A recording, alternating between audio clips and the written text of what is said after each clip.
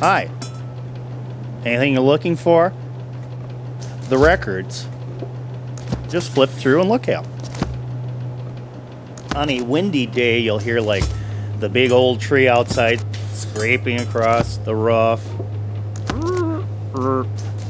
Oh, on the walls? There's album covers, sheet music, and they're here for atmosphere. Art, atmosphere, cousins. Oh, the oil cans my father had in his garage.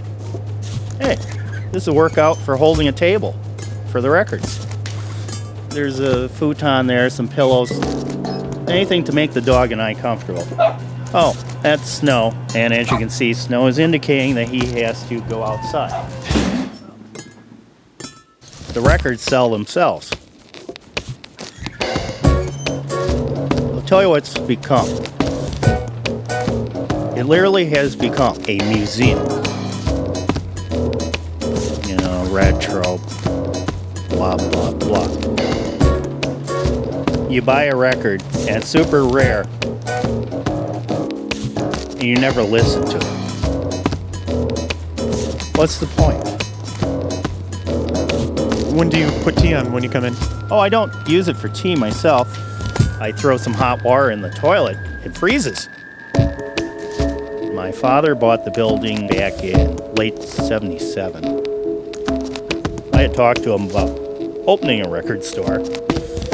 He wanted to repair appliances. My father died within 6 months after opening this. When I was a kid, my parents for Christmas gave me the best of Henry Mancini and Herb Alpert, whipped cream and other delights. I would collect picture sleeves or EPs just because it appealed to me visually. That's what I immediately missed when I sold my collection. I'm over it now.